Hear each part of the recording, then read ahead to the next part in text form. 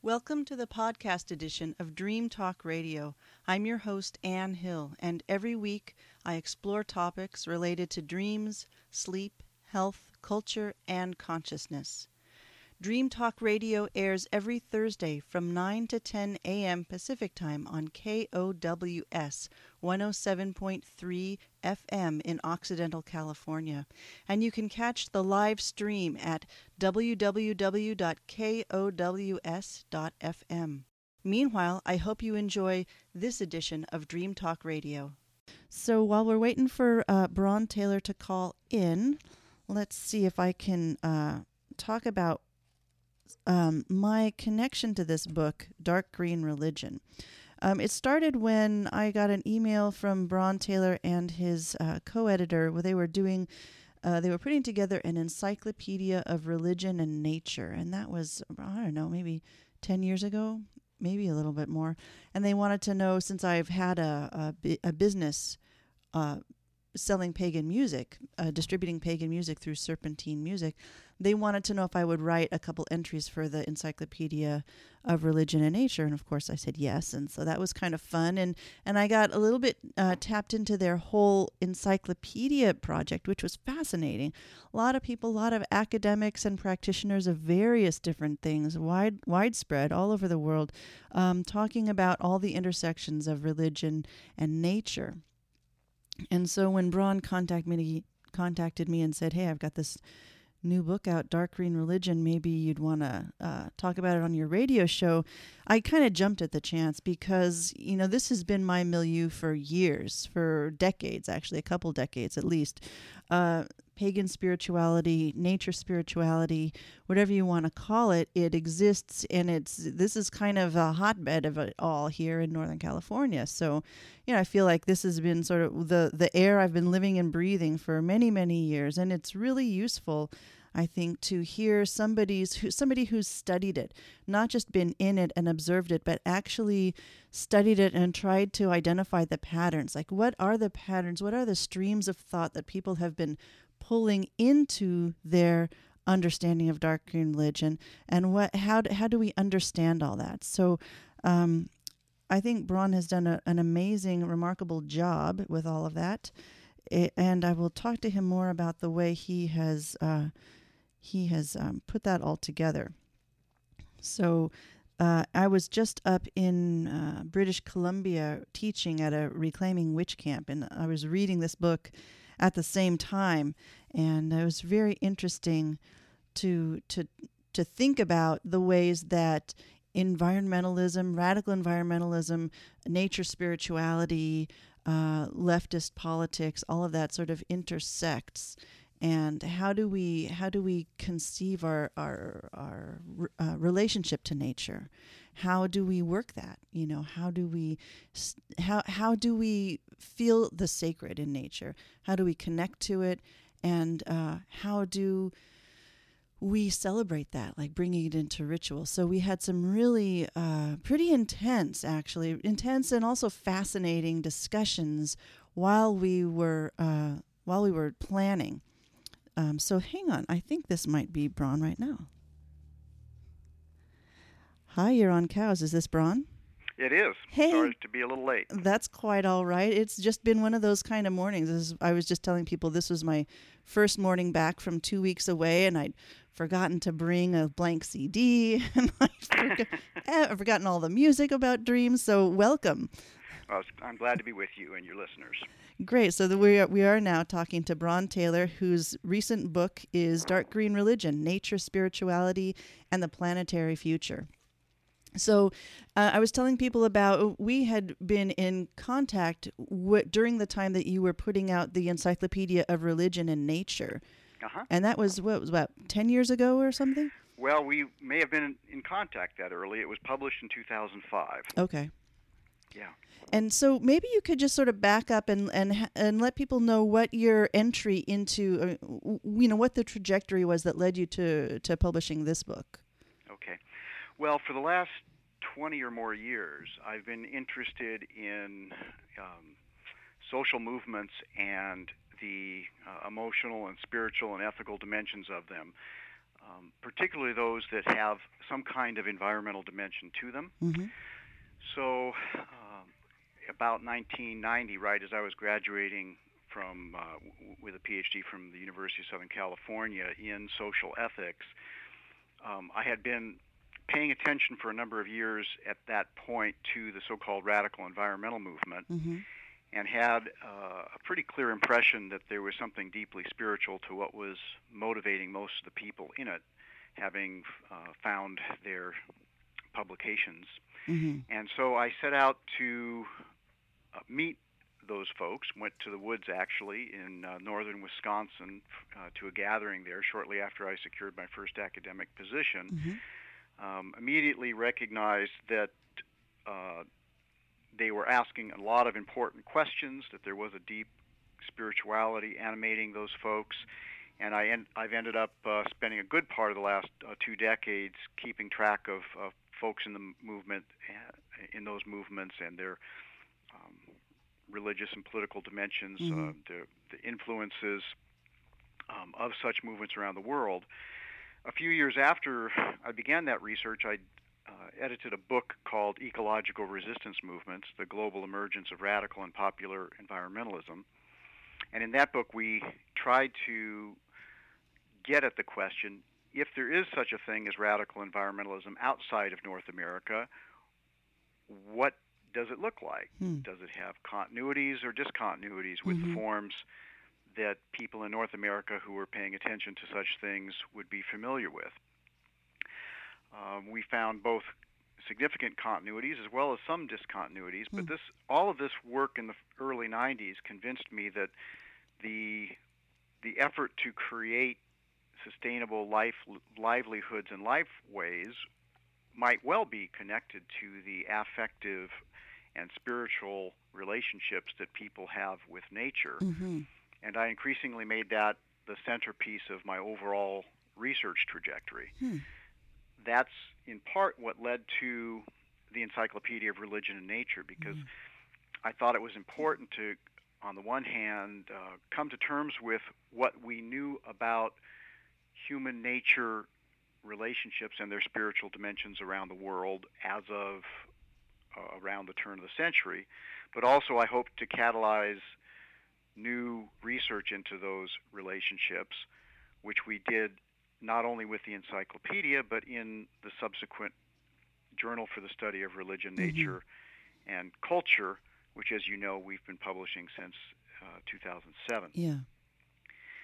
Now, I became very interested in the echoes, we might say, of the radical environmental movement, as well as the tributaries to it through this process. And somewhere along the line began to realize that the story that I really wanted to pay attention to certainly included those movements, but was much wider and deeper. Yeah. And it went across diverse chronological time frames, geographical regions, and might well be presaging some very important developments in human cultural evolution. And it's coming to terms with all of that I attempted to do in my latest book, Dark Green Religion, Nature, Spirituality, and the Planetary Future. Well, and I would say, I mean, not being an academic myself, but certainly liking talking to them, the ones that I know. I mean, it reads to me like a very fair portrayal of all the different strands. I mean, you've got surfers' religion, you've got, ELF, the Environmental Liberation Front, you've got movies, you've got all kinds of stuff in here, and just tracing the strands without getting into this is bad and will certainly destroy human society, or this is good and the only way forward, and any of that judgment stuff. I thought it was a really well balanced just portrayal, like a snapshot of everything going on. Well, I appreciate that. I work really hard to provide fair-minded, non-judgmental, critical analysis of a wide spectrum of social phenomena in this book and in my writing in general. And I also try to take seriously those who criticize the various individuals and groups that I analyze in the book to Yeah. present their concerns, even their fears, in a way that is not hostile to those. I'm really trying to understand, first and foremost, these phenomena in and of themselves. What do folks in these movements think, believe, and perceive? Yeah. And to do that without judgment.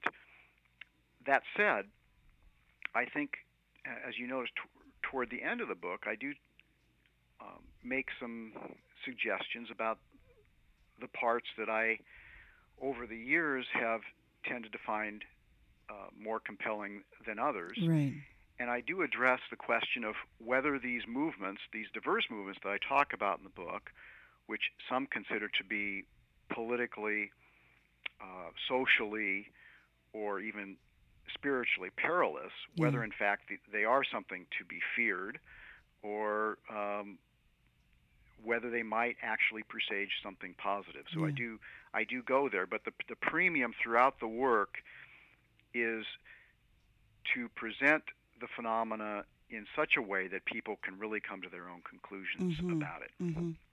As you're talking, I'm just remembering, James Watt. Remember James, the Secretary of the Interior under President Reagan, famous fundamentalist Christian, really basically hated environmentalists. But I remember one interview he gave after his term. I think he was booted out because he was just too egregious for people to deal with. But afterwards, somebody asked him what his worst fear about environmentalists was. What's your worst fear about who they are and what they want to do? And he said, well, my worst fear about them is that they're all pagans. And so, well, I mean, yeah, he had some reason to fear there, I guess, because it does seem like the wanting to preserve nature and this bioregion or this park or this watershed is so closely linked these days. I mean, I'm trying to think of somebody that I know or have met who has a strong environmental ethic without deriving some sense of spiritual connection to the land that they are working for. That's hard to do. Well, I think it's very hard to do, and I think that folks who have conventional religious beliefs do have something to fear, in the sense that these spiritualities of belonging and connection to nature are growing rapidly and spreading around the world. They're exercising increasing influence. For the most part, they cohere with an evolutionary ecological worldview, which means that in both a literal and a metaphorical sense, they're sensible. They are based in our senses, not upon some kind of divine revelation that supposedly someone had centuries ago. Right. And some would say, therefore, they're sensible because they're based on our senses. And if they're based on our senses, then it's not surprising that they would be gaining some traction culturally around the world, because then the perceptions that they involve are available to everybody. Right.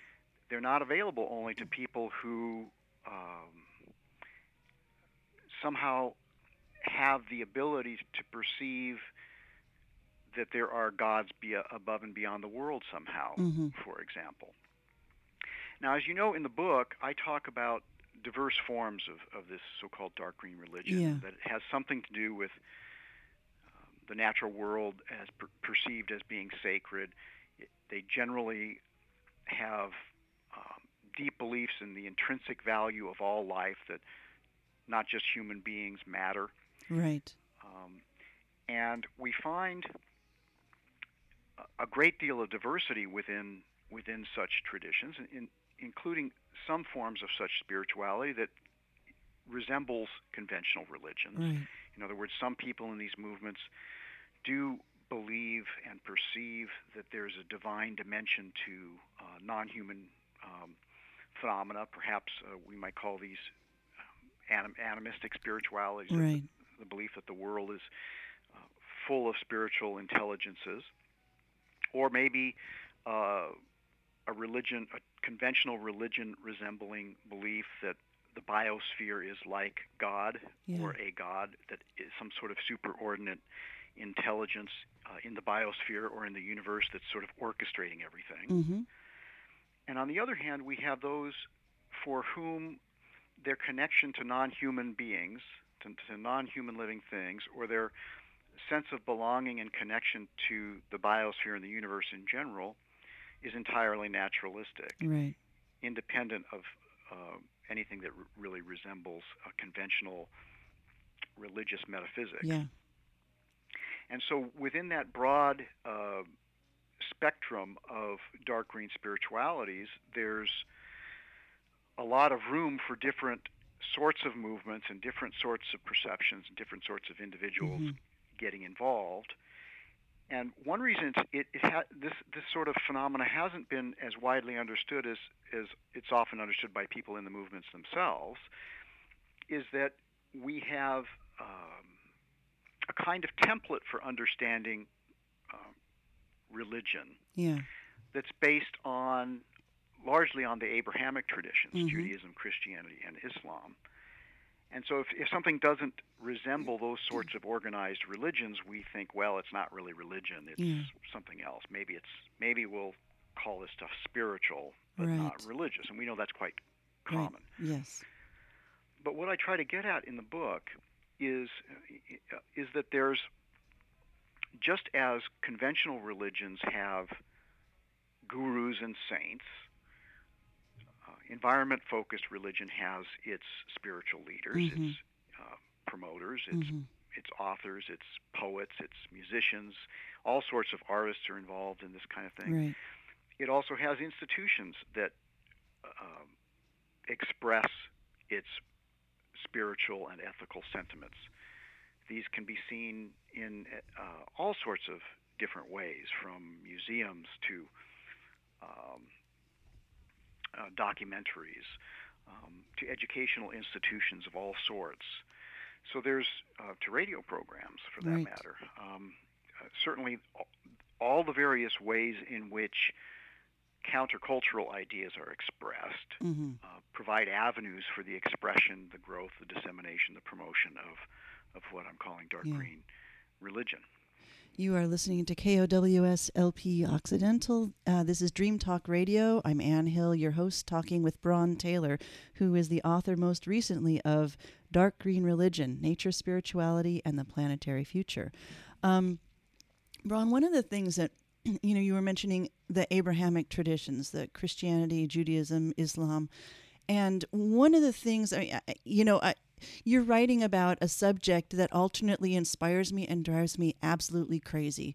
And, partly I think that's because of what I call sloppy thinking, and coming out of, I guess I was studying environmental studies right when Carolyn Merchant's book, The Death of Nature, came out. So there was second wave feminism. There was, the patriarchal version of history. And then there was the sense of we have, once there was a paradise, then we destroyed it. Now we have to build it back up. And the thing that I see most strongly that I just want to throttle people in the, the nature spirituality or the pagan spirituality movement is that we are still so unconsciously attached, or maybe even consciously attached, to the idea of a spiritual narrative that goes into this, paradise, fall, and then redemption model. It's very difficult to talk to anybody, and you do lay this out in your book, to talk to anybody involved in nature spirituality who doesn't either go straight to apocalypse, like, the amoebas will survive, or else have this idea of, yes, we all have to just, tune into nature with our little tuning forks, and then we will, recreate a paradise. How do you, in your experience, how do you grapple with that and make people see that it doesn't really have to be completely black and white? That's a great question. I think the first just general comment that I would have is this very narrative that you've identified, you can see how deep the roots of it are. Oh, man, it's really deep. It has been thousands of years, literally, that people certainly in the West, have this kind of myth of the primordial fall and so forth, and the hope for an eventual redemption, either in some otherworldly state or for the nature religionists, a more this-worldly reharmonization of life on Earth. Yeah. So let's see. Let's unpack this a little bit. I mean, on the one hand, there's been some interesting thinking about what these biblical narratives of the fall, in fact, represent. And I'm not quite sure that I accept this or know enough to make a firm conclusion. But one possibility is, I mean, you have this idea of there's been a fall from a paradise, really, where all people had to do is walk around, enjoy life, and harvest whatever nature was naturally providing. Yeah. Now, people have called this a garden, but there was really no gardening. So it really wasn't a garden. It was more of a foraging paradise. Right? So here you have perhaps a kind of primordial memory of a period where life was good, full of leisure, and you could just, without a whole lot of your weekly time, gather what you needed for subsistence. Right. Well, then what happened? In the inherited narrative, people screwed up and they were expelled from this foraging paradise. And what'd they get then? Well, they got agriculture. So some folks think that what you have here is a kind of an odd, romantic view of a foraging life before the hard work and toil of agriculture, written, oddly enough, from the perspective of the agriculturalists, which had some kind of deep cultural memory of what they've lost or nostalgia for what they've lost. Now, within that narrative, you might imagine that it would be awfully nice to figure out a way back to a place of to lifeways and livelihoods that had a lot of leisure involved, and that didn't require a lot of toil for one's sustenance. So these are powerful myths, and indeed, there's some kind of parallel between that story and what we know scientifically about the last 10,000 years. What followed the advent of agriculture, the domestication of plant and animal species. And what did follow? Well, we went from a world that was exceptionally diverse bioculturally to a world that has, I would say, suffered a great deal of biocultural simplification. As agriculture spread around the world, they either violently or non-violently converted ecosystems and existing human cultures into something, into agricultures, into being, societies that are agriculturally involved and dependent. But then you also have it extending. Oh, now these were a peaceful agrarian people that had their little Neolithic or whatever period it is, farms and the little circular things, and then they were invaded by the mean conquerors who were basically herders. I mean, so. Well, it's obviously that form of the story is obviously is simplistic. Yeah. And this is where I think the most promising strands of what I'm calling dark green spirituality are drawing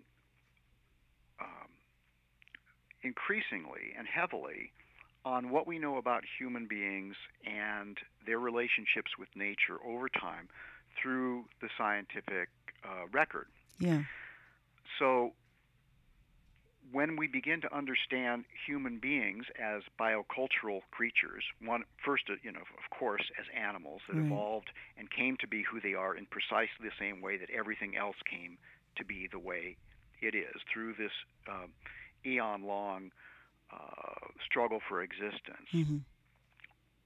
We start to get over some of the romantic ideas and the naivete that has sometimes characterized some of these early attempts to understand the story in a more critical way. Yeah. So I think we can kind of look back at some of these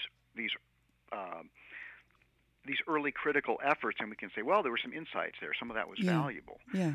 But what I find increasingly valuable is to keep thinking about ourselves as biocultural beings. I mean, we are evolutionary creatures, and yet we're also cultural creatures, and we are at least among the few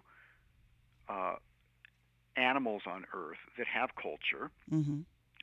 and whose cultures make a big difference in the way that the world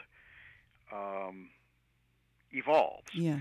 So not only are we evolutionary beings, but our cultures are an aspect of the biological evolution of the planet. Mm-hmm. Now, when we begin to understand this idea of biocultural evolution, and that we've been wrapped up in it for a long time, that actually begins to open up all sorts of, at least in my view, all sorts of interesting horizons to us. On the one hand, we can look back, and we can look back at our follies and foibles and obvious mistakes in the past, right. And we can note the places where we learned more adaptive behaviors through our mistakes, and we can kind of honor those, and we can, kind of be easy on ourselves. Well, weren't we silly back then? Or, mm-hmm. Right. We can sort of recognize the steep learning curve that as a species we've had. And then we can also look more recently at some of the maladaptive behaviors that have characterized our species, and there are very many, and we can both criticize them by recognizing that they're maladaptive, that they're not good for our own well-being, nor are they good for the well-being of the rest of the ecosystems on Earth. And one of the reasons they're not good for our own well-being is that they're not good for the rest of the ecosystems on mm-hmm. Earth upon which we depend. Right. And once we recognize that, and once we own the fact that we're biocultural creatures, we can begin to more self-consciously recognize that we have a responsibility as also as ethical beings and as creatures who can both learn from our mistakes and make reasonable predictions about the effect of our behaviors, and we can begin to modify those in a way that that can benefit our own species and that of others. Mm-hmm. So I think we're at some of the early stages of that sort of recognition of who we are. Now, as you know from the book, I emphasize the period of time after doing some historical work since the publication of On the Origin of Species by Charles Darwin, right. which is 150 years old now. Yeah. And I suggest that really everything has begun to change dramatically since the publication of that work. We now understand a lot more about who we really are. Mm-hmm. And it's that understanding that is beginning to recalibrate the way we understand our sense of who we are and where we belong. Yeah. So increasingly,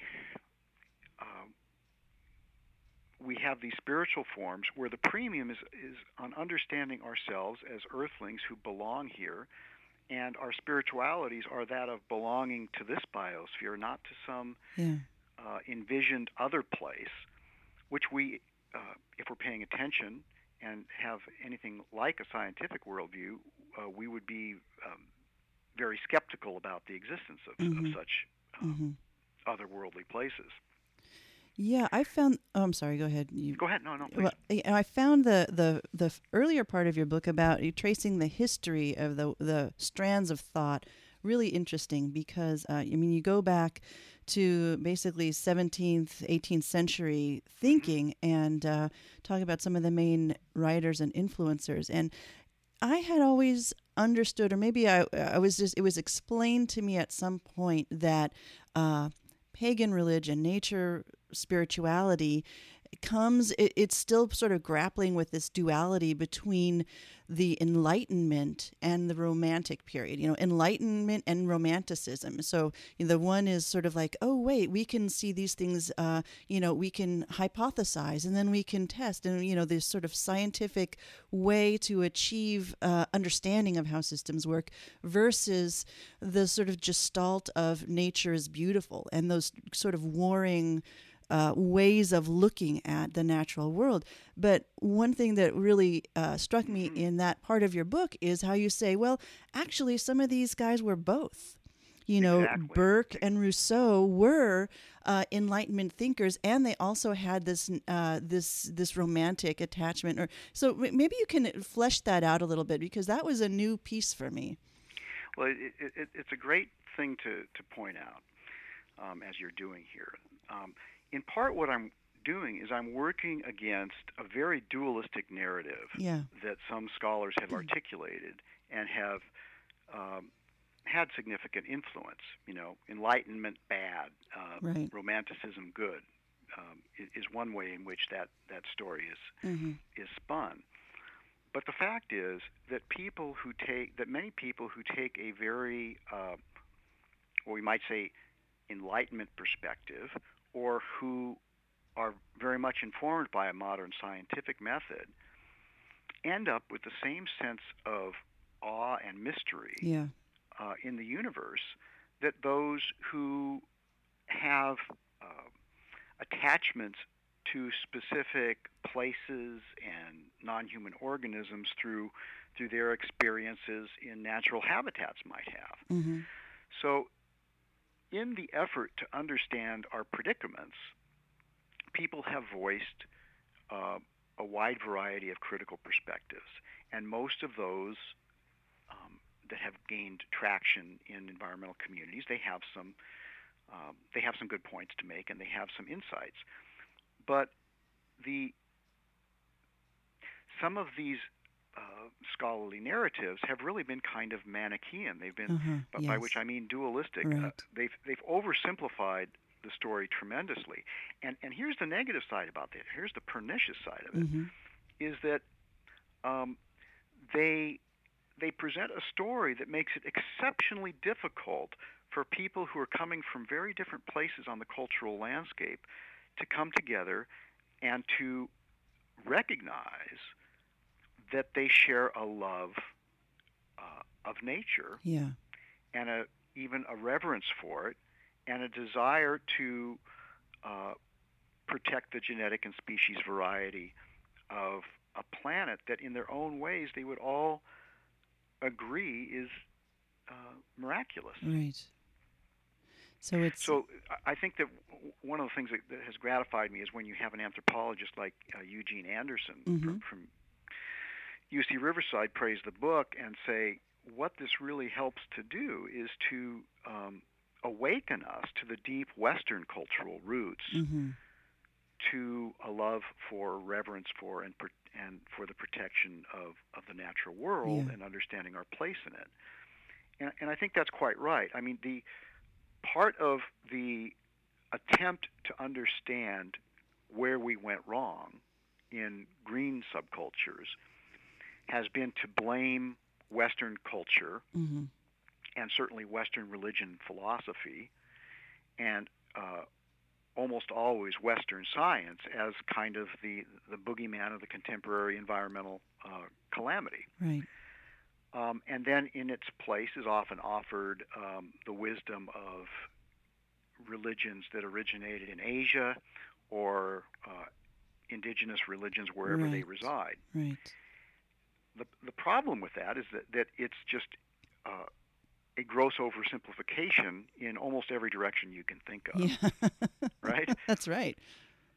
So the fact is that within the diverse cultures on the planet, East and West, indigenous and non-indigenous, scientific and what we might call traditional knowledge-based, there's always been folks who, more than others in their subcultures, have felt a deep sense of wonder, awe, connection, an aesthetic appreciation for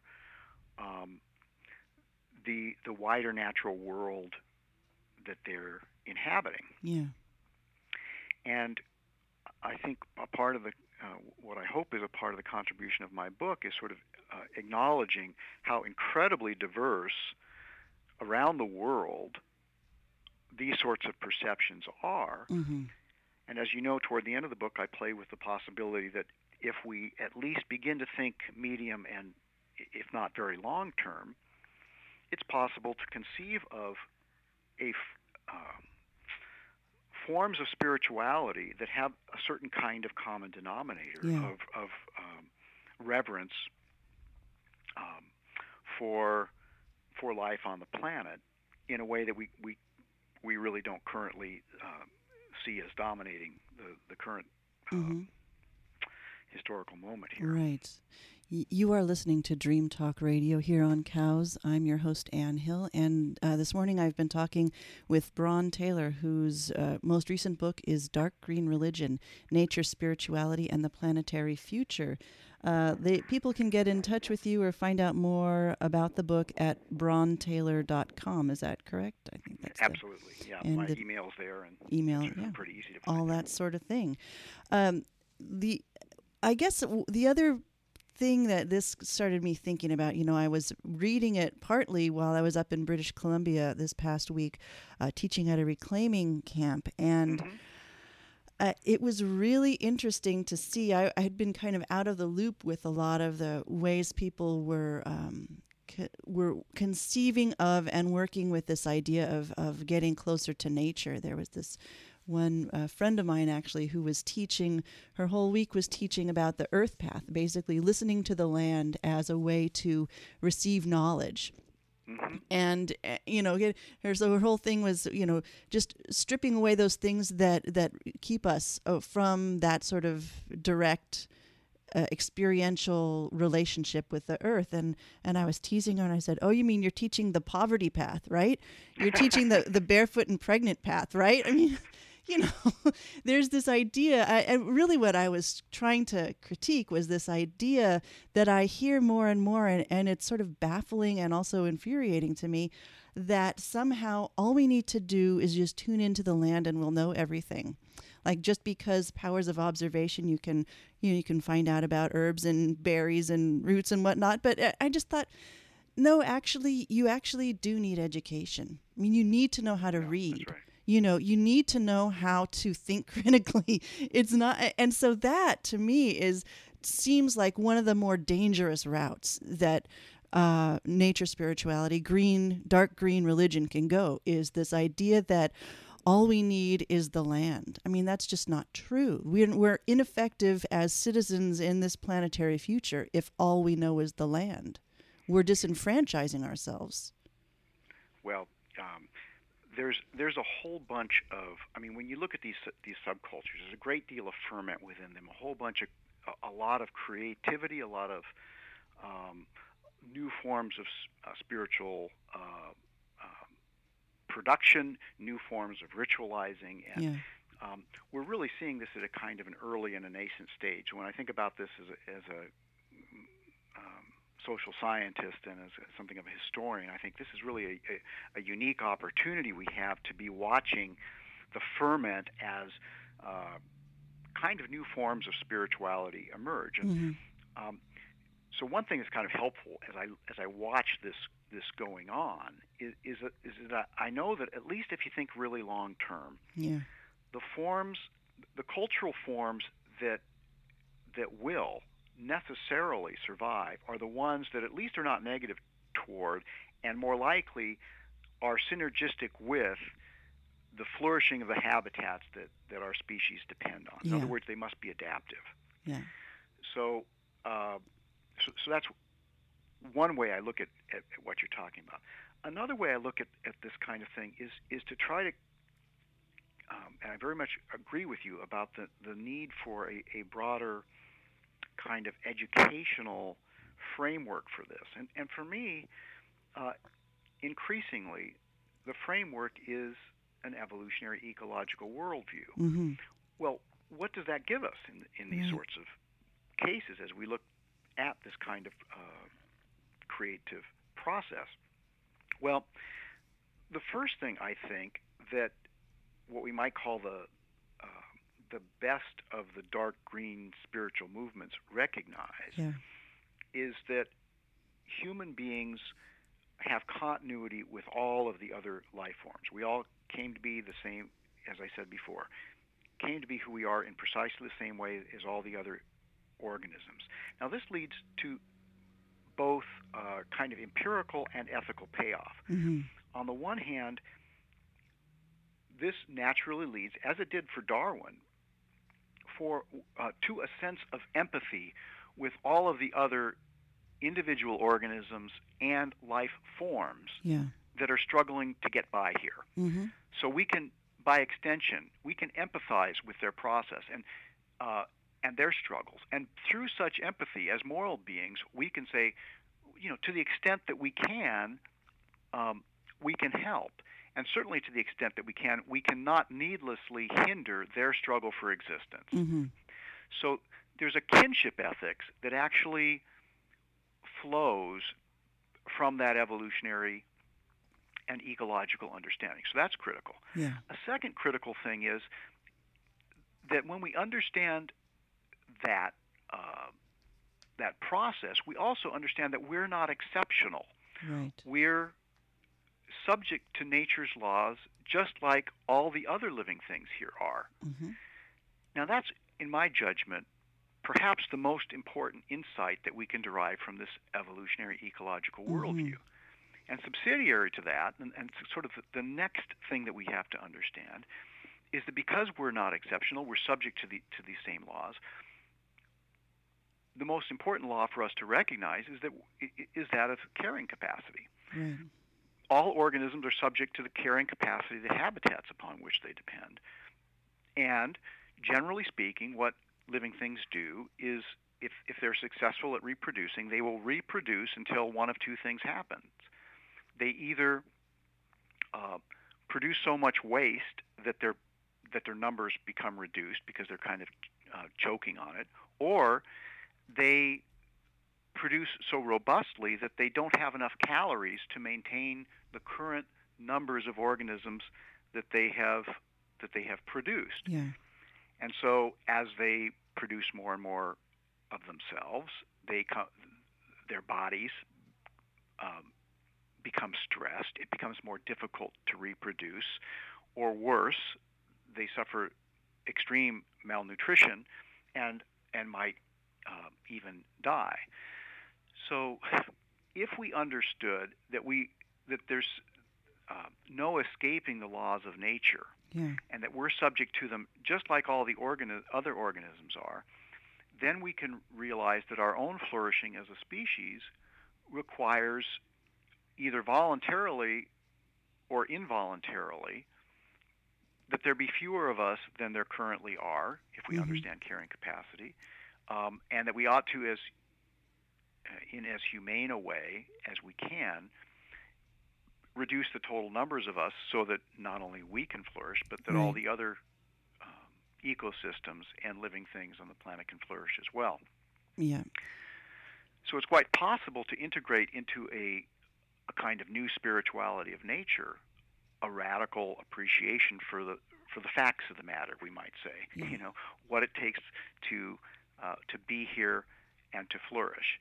And I think that's what a great deal of this kind of dark green religion that I'm talking about is moving toward, even if there's also a significant amount of it that has yet to drink as deeply of this evolutionary ecological worldview as I certainly have come to and think is important.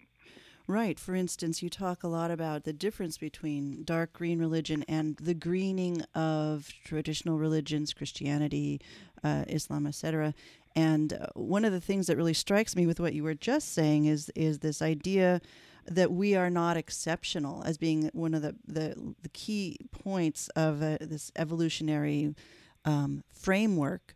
Well, that flies directly in the face of the really what I consider the most dangerous movement in politics in the U.S. right now, which is this idea still amazingly still that humans are, you know, the highest species in some way. That we, you know, it's the fundamentalists. Humans are not animals, basically. That we're not, with denying evolution. That whole thing is just so strong, and that at the same time, those folks that are just like blasting that out have this sense of, you know, it really, to me, goes right along with reproductive rights, because if you're talking about carrying capacity, the first thing you do is allow family planning to be freely available, and you allow education about fertility.